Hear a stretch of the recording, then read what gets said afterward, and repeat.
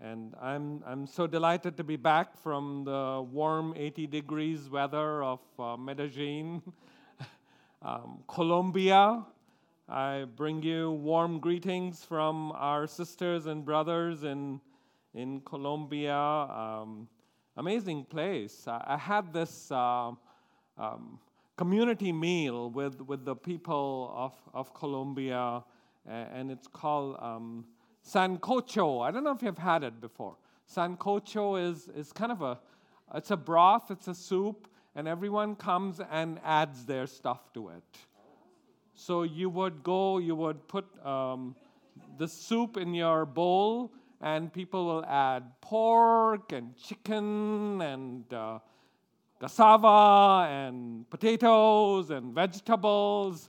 By the time you're done, your bowl is full of stuff, but it's community meal because everyone has made something, and it's so great. And I said, my goodness, we've got to learn from the people of Colombia and Venezuela. Is it there in Mexico too? Sancocho? Yeah?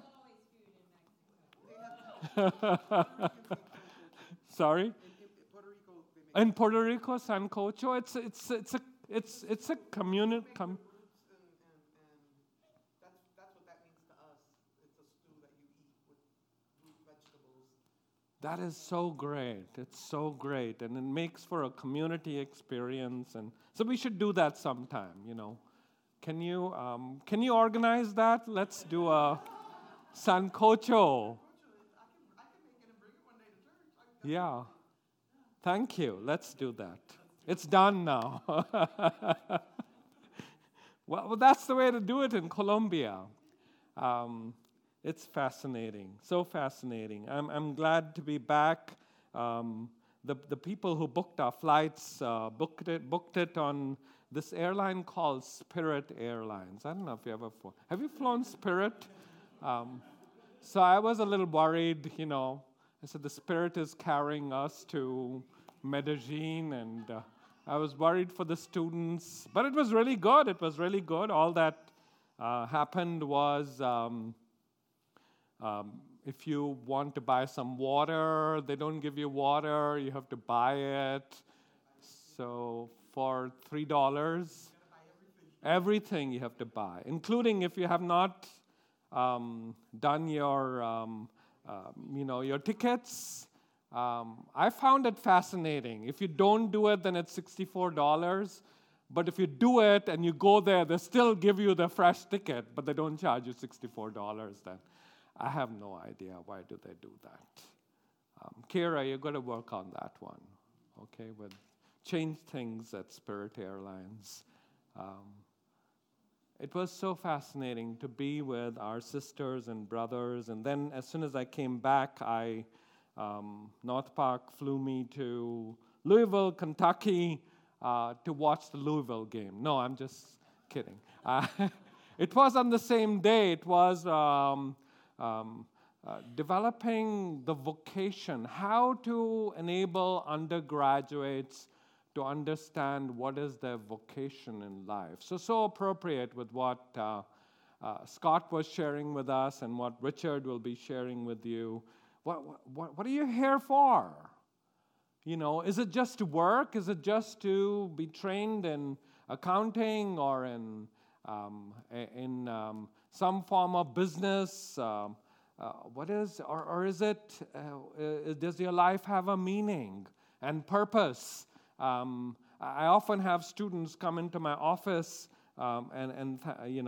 interestingly, most of them are students from Asia or South Asia who come into my office so disturbed. I was having dinner with my parents yesterday, and they again reinforced on me the absolute necessity for me to become a medical doctor. Why? Because Grandpa said so before he died. So you've got to become a medical doctor. And, I have to walk my students through the meaning of vocation in life. What does God want you to do in life? And so that's what this conference was all about, and I came back yesterday. So I don't know at this point where I am. geographically. So if I mix up metaphors, do forgive me for that. I'm diving back into the Whole People of God series along with our children, along with the life groups perhaps, as we go into this series where we remember the meaning on and purpose of Jesus, our Lord. What was his meaning in life? And in many senses, it was something that became his, what I consider to be his bar mitzvah text, which is found in Luke chapter 4, where, people would say Jesus went into the synagogue and he opened the book and he found the passage. It was almost like Jesus was given the scroll and he just opened it up quickly, and there it was. It was Isaiah chapter 60. And I think people misunderstand the Bible so many times because you're not looking at the verbs, you're not looking at the formation of the context and so on. That was Jesus' bar mitzvah text. The Spirit of the Lord is upon me because he has ordained me to preach good news to the poor. And if you look into the Dead Sea Scrolls, that text was read during the time of Passover. So, logically, Jesus was born during the time of Passover in the Jewish month, which was a lunar month. And that was the purpose of Jesus' life. He knew that he had come to preach the good news to the poor and to die for the people who have been so unjustly treated and mistreated in life. And each person should have a mission text. It seems to me, if Jesus had a mission text, we need to have a mission text, and that becomes the vocation of our life. That's what I got from this conference. And Jesus encountered that over and over again, and that's the nature of our text today. So if you would kindly arise with me and let's read this text, because Jesus encountered this as he is walking around with people. And many times remembrances of our text come to us by questions that people ask. Students coming into my office, kids asking you questions at the dining room table. So Jesus is walking around and people ask him a question. And Jesus had to be ready to respond to their question. So would you read this? Let's read this together. Luke chapter 13, verses 1 through 9, and it's from the New International Version. I think it's 2011 because New International Version also changes. It's updated from time to time. Together. Now, there were some present at that time who told Jesus about the Galileans whose blood Pilate had mixed with their sacrifices. Jesus answered, "Do you think that these Galileans were worse sinners than all the other Galileans because they suffered this way? I tell you, no. But unless you repent, you too will all perish." Now, would we return back to that slide there? Because English is a poor language, right? You need to go to the South to say it's not you as singular you, but y'all. Can you say that? Y'all, like a good Southern person. Okay, so or those 18 who died when the tower in Siloam fell on them, do you think that they were more guilty than all the others living in Jerusalem? I tell you, no. But unless y'all repent, y'all too will also perish. Then he told this parable. A man had a fig tree growing in his vineyard, and he went to look for fruit on it, but did not find any. So he said to the man who took care of the vineyard, "For 3 years now I've been coming to you for fruit on this fig tree and haven't found any. Cut it down. Why should it use up the soil?" Sir, the man replied, I leave it alone for 1 more year, and I'll dig around it and fertilize it. If it bears fruit next year, fine. If not, then cut it down. Our Lord, our God, we want to thank you for your word. We want to thank you for the clarity of your word. We want to thank you for the opportunity to seek and to learn from your word and from the life of our Lord, our God, Jesus. Lord, help us to know what it is to live our vocation in life as we go along this journey of life. So bless us with your presence. Speak to our hearts, Lord. Speak to our minds that we may know you. In the name of Jesus, our Lord, we pray. Amen. Amen. Do be seated. Do be seated. Many times I think that it's good for us to be going through either a book study or going through a set of the lectionary because one of the things that happens in this is that you have to deal with tough passages in the Bible, right? And that's one of the reasons why I don't like topical sermons, because then you choose your pet topics and you just focus on your pet topics and everyone's happy and, oh, that was such a nice sermon and I feel so good about it. I'm such a good Christian. But then there's passages in the Bible like this where you have to deal with tough subjects. And so I'm thankful for opportunities to engage with these. As I took students to Colombia, Medellin, we did have to encounter very tough subjects.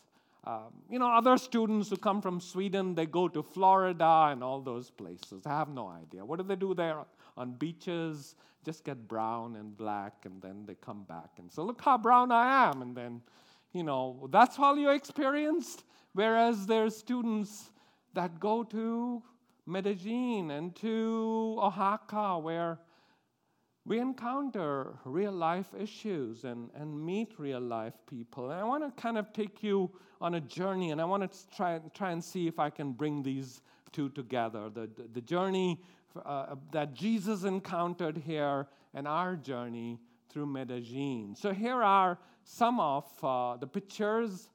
Let's see how these come out. This is the first time I'm seeing. Oh, this is a group of students. You saw them. They came here and they served you with smiley faces. And you were so kind to send them and give them so generously to go, and they encountered. We were in the Garden of Eden. Guess who we met there? That is Adam and Eve. Did you know that?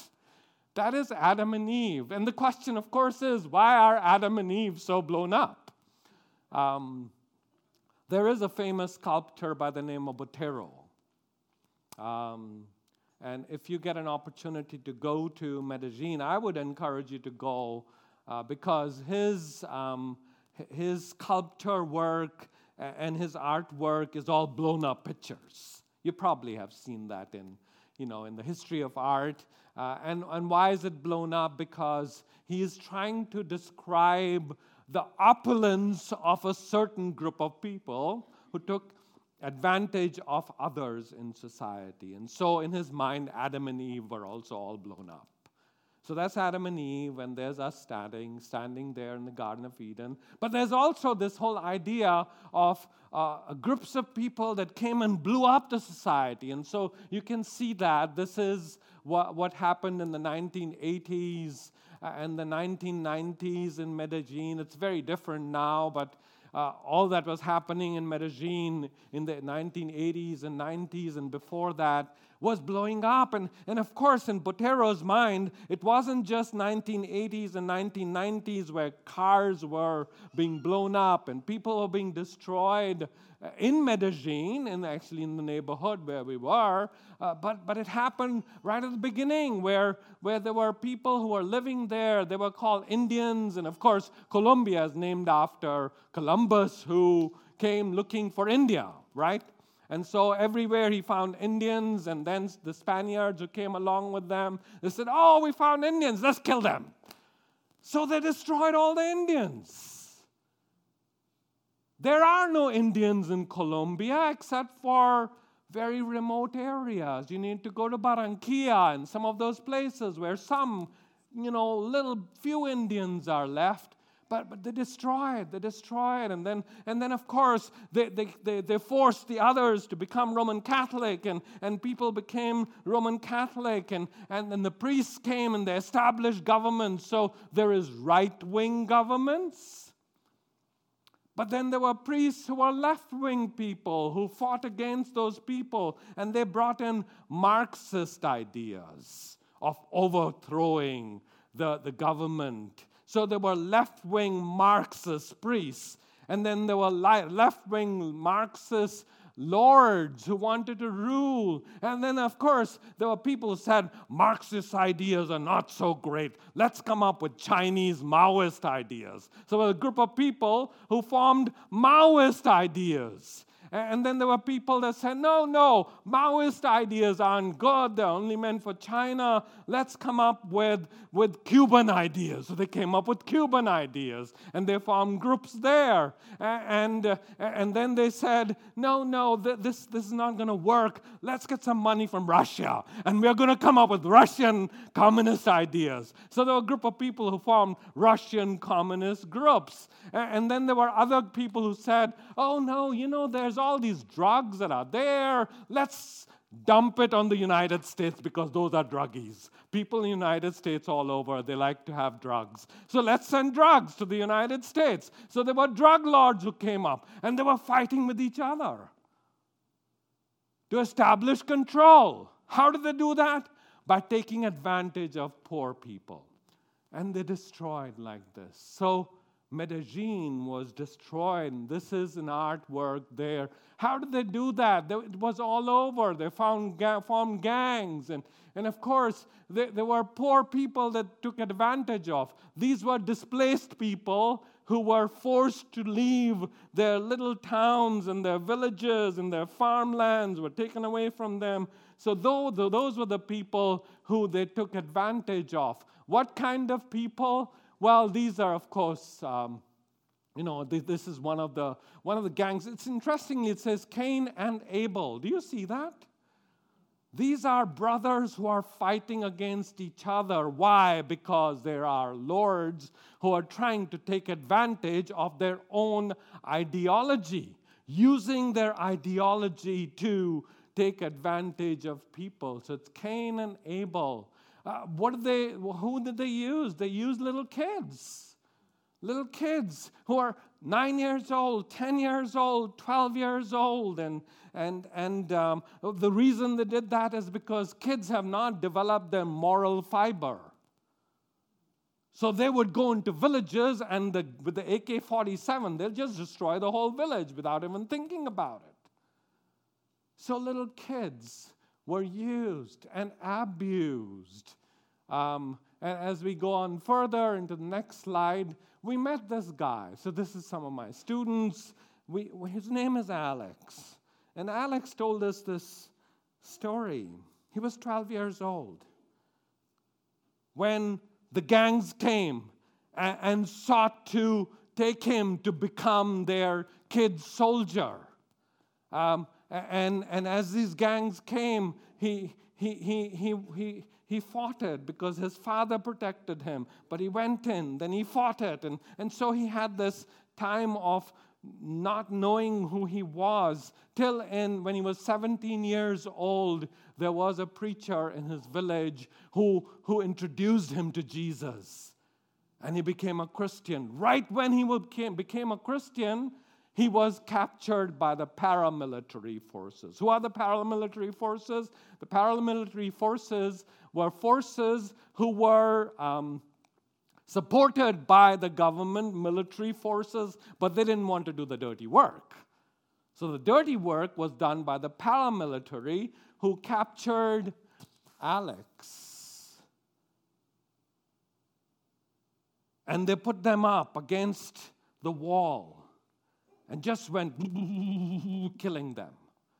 There was this bullet that went right through his eye and thankfully it didn't go into his brain, went through the back here, shattered his jaw. He had just become a Christian. And guess what he's doing? Blood all over. He's saying, "You need Jesus, you need Jesus." And this guy goes, another bullet. And then he says, "You need Jesus, you need Jesus." That's what 17-year-old kids do, right? Another guy who was still alive next to him, who had also become a Christian, said to him, "Alex, shut up! Alex, shut up!" So he finally shut up. And they left him for dead. So he survived. And one thing led to the next. He underwent so many surgeries. One 17-hour surgery he talked about.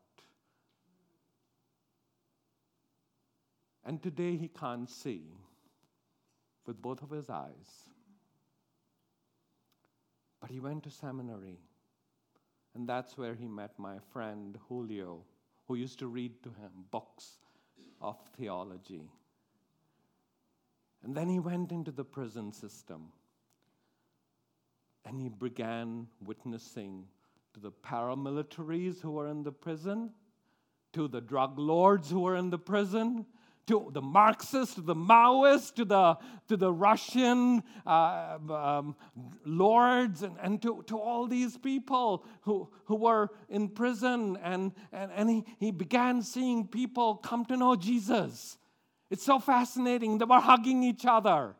And they went out when they were released from prison. He says, "I can tell you hundreds of stories of people who are now in pastoral ministry all over Colombia because of this one man who survived. And he's becoming a lawyer now. His quest for knowledge doesn't, he wants to make it possible for these guys who have come to know the Lord in the prison system in Medellin and all over Colombia to go and become the conveyors of the peace message and reconciliation message of Jesus. So fascinating to talk to him. And then I don't know what else is. This is a couple who was influenced by Alex's life. Quite an amazing couple who were also escaping because they were sick of what was going on in Medellin. So they both got on a motorcycle until they met Alex, and he changed their life. Quite an amazing couple. This couple is. You should see them on their motorcycle and their helmets and all that. They still go into far-flung areas and talk about the message of reconciliation. So there's so many stories that we gathered. So what does that have to do with our text today? I think I find it fascinating, so fascinating, that when Jesus is going about, there's a group of people that come to him and talk to him about the violence that happens to the Galileans. Who are the Galileans? Well, the Galileans are displaced people. They were from all over. Why was Joseph in Galilee, in Nazareth? Because he was a displaced person. There was violence in Bethlehem and Jerusalem that caused him to move far away, 90 miles away into Galilee. Who are the Galileans? The Galileans were regarded as unschooled people.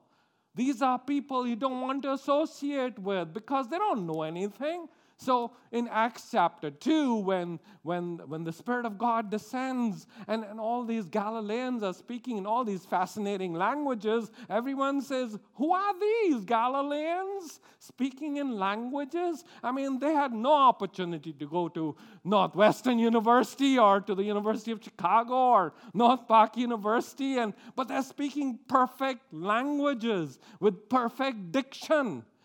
And they're able to joke also. That's one of the last things that comes to you when you're learning a new language. If you learn a new language and people are speaking there, they've got jokes there. And I didn't get most of the jokes in Colombia because by the time the person translated it, there was nothing to laugh about. Have you experienced that? The joke's gone when you have translated it. So these people are speaking perfect language, but these are Galileans. And Pilate comes, and there is historical details that people like Josephus and other historians have recorded as to how cruel Pilate was. He didn't massacre the people of Jerusalem. Why? Because they had power. They were the Sadducees. They were the Pharisees. He didn't dare do anything to the Zealots because they will come up against him with equal amount of arms. But he takes the Galileans who have come from 90 miles away. They've walked for 90 miles through the treacherous journey that took them from all those hills and valleys and encountering zealots on the way, because zealots at that time would go and they would take anybody and beat them up and take away their money. Whoever knows how many zealots they encountered. They're called robbers in the New Testament, but they had political ideologies. And finally they arrived in Jerusalem, and there were, of course, the publicans there, not the republicans. These are the publicans who would take taxes from you. They'd say, oh, you're coming to Jerusalem. Welcome to Jerusalem. How much money do you have? Come on, give me half the money now. So they're left with very little money. And then, of course, there are the tax collectors of the Sadducees who would say, welcome to the temple. You want the right kind of sacrifice? This much it'll be. They had to pay whatever the Sadducees would ask them to pay. Is this familiar? And finally they go there. And Pilate says, Galileans, I can kill them. And not only does he kill them, and this is horrible, but it's there in the Bible. He takes their blood, mixes it with the blood of the lamb that they have just bought, expensive lamb, because he wanted to desecrate their sacrifice. That's what I saw in Medellin. Happened in the 1980s. The 1970s, and these people come to Jesus and say, Jesus, what do you have to say about that? And then they say, all right, what about this group of people? There's this pool, it's called Siloam. Do you remember we talked about that? It's the place where the blind person was. And there were all these people with diseases, the paralytic, the blind people, the people who are nothing to society. They were all sitting around this pool. Right around this pool, these very poor people who had all kinds of handicaps, visual, mental, emotional handicaps, homeless people, if you will, are sitting around there, and this tower comes crashing down on them. What about them? Isn't that interesting that it was a tower? Because people build towers. Kings used to build towers to establish their names. These were sacred towers. It was built with the worst kind of material around the places where the poorest people would be, so that when it falls on them, you would say, those people needed to be destroyed anyway, right? That's what Hitler said. Those people needed to be destroyed anyway. It falls on them. You know, often I take students to India because India is the place to go to. I take them to this place called Taj Mahal because that's the place to go to. Well, one afternoon we go there. The rest of the time we go to real places. And you look at this structure called the Taj Mahal where everyone wants to go. I never went to Taj Mahal till someone came from England. I lived 3 hours from Taj Mahal and they said, take me to Taj Mahal. I said, I've never been there myself. Sure. So I take students there. And I say to them, you see this structure? The whole world wants to come here. But do you know something? When this structure was built, the king, whose name is Shah Jahan, built it in honor of his wife, whose name is Mumtaz Mahal. He wanted to build a mausoleum for her. When this was built, he took all the people who built it and he lined them up and he said, cut off their hands, because I don't want this to be replicated ever again. I said, do you still want to see this? That's what people do. And the star fell on them. And of course, the question that people are asking Jesus is, well, aren't they sinners? They needed, why did they die? Why did Pilate do this? They must have been horrible, horrible sinners, because that's how people think about people who are going through bad times. And even now, people think about those people who are going through bad times in those kinds of answers, in Medellin, in India, in Africa, and even here. And Jesus says to them, human evil is there. Human evil is there. But I want to tell you something. Suffering is because of human evil.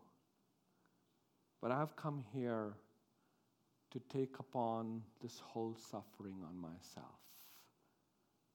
That is the mission of Jesus' life. In Isaiah chapter 53, it's so powerful there because it talks about how he was despised. He was rejected by human beings, a man of sorrows who takes upon the grief of the people upon himself. Because that is the only way in which one can understand the meaning and the nature of evil. Not to come up with just some, philosophical reasoning behind suffering, but to take on the suffering upon yourself. That is Jesus' answer to human suffering. And we talked about some of that. And then he says something that kind of shocks them. He says, but you all need to repent. You all need to. And they say, what us? We didn't do that. Pilate did that. We didn't do that. Those Sadducees did that. Those despicable people did that. Don't blame us. And Jesus says, no, y'all need to repent. Y'all need to repent because in many senses, if we just scratch the surface of our hearts, there is a Hitler in all of us. There is a Pilate in all of us. There is a Pablo Escobar in all of us. Y'all need to repent. There needs to be a complete transformation. And one of the things I like about the prayers that are said during Yom Kippur is the prayers that we have all done this. Lord, please forgive us. I am not separate from those drug lords in Colombia or on the south side of Chicago. I am a part of them. And that's why Jesus says, you think that you have not committed murder, so you're fine. But the moment you see that little inkling of hatred or anger against someone else, you have already committed the act of murder. You may say that I have not committed adultery, but the moment you have just that inkling of thought, you are as much as that human trafficker. So don't let us think that I come to church, I sing those nice songs, I have my quiet times, that I'm any different from others in the world.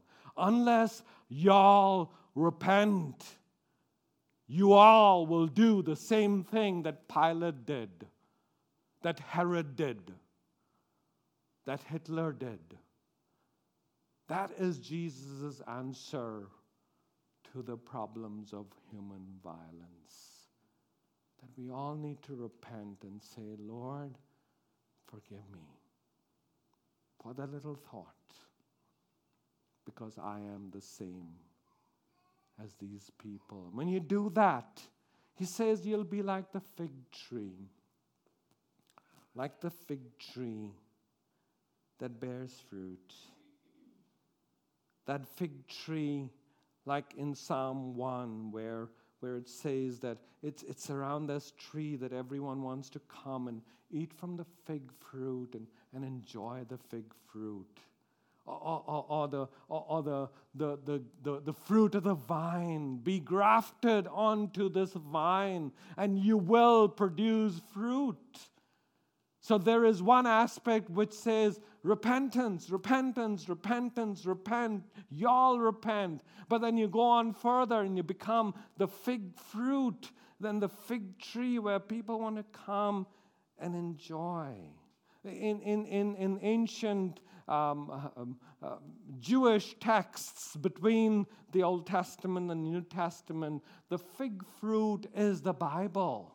Do you remember the time when Jesus was going around? There was this guy called by the name of Nathaniel, and Jesus says to him, you are just this beautiful seeker, like Isaiah chapter 55.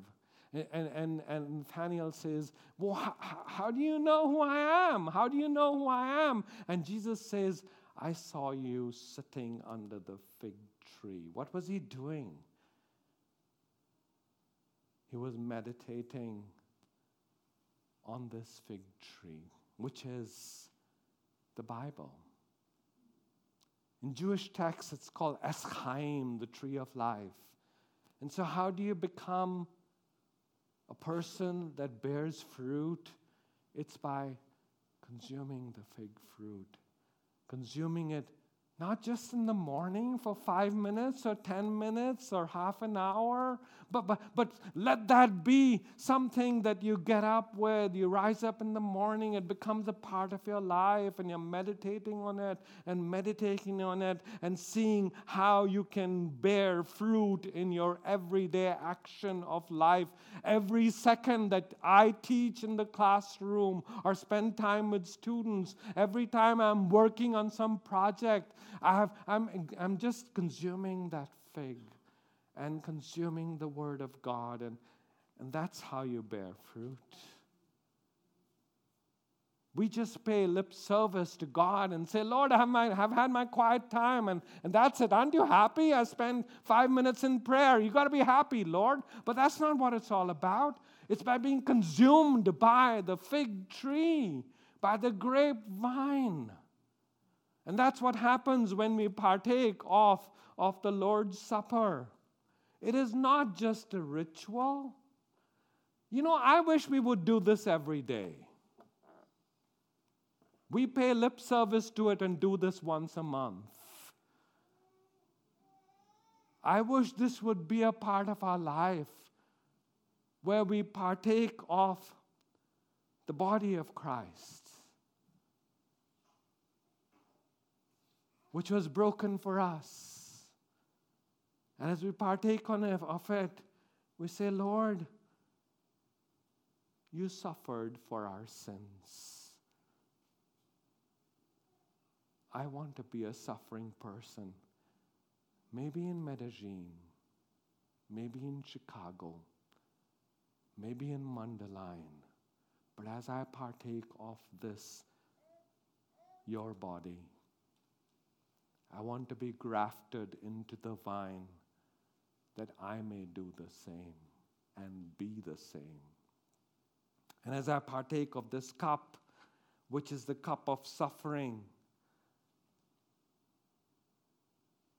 and it's intentionally red, the fruit of the vine, it transforms the same things that were used by bad people in the world. You remember?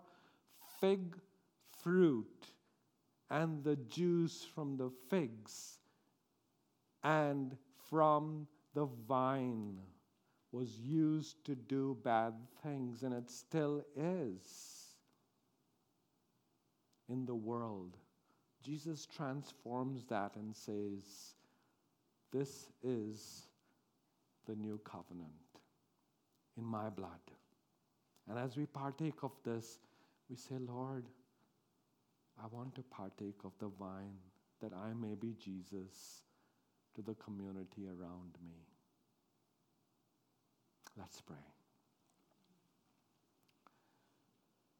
Our Lord, our God, as we partake of this, your body, that was broken for our sins. And as we partake of this, the cup of suffering, we pray, Lord, that you would enable us right in the context of our world that's so full of violence, that's so full of all kinds of systemic evil and sin. Lord, help us to take on the cup of suffering, that we may bring about healing. We repent, O Lord, we repent of our sins. And we come before you and plead for our forgiveness. Forgive us, O Lord. Forgive us for being so many times like that Pharisee who thought he was better than the others. Oh, we come in repentance, O Lord, forgive us. And then as we partake of your body and your blood, oh Lord, we pray that you'd enable us to be fruitful people who are Jesus to a hurting world. Bless us with your presence. In the name of Jesus, the bread from heaven, the cup of the new covenant, in his name we pray. Amen.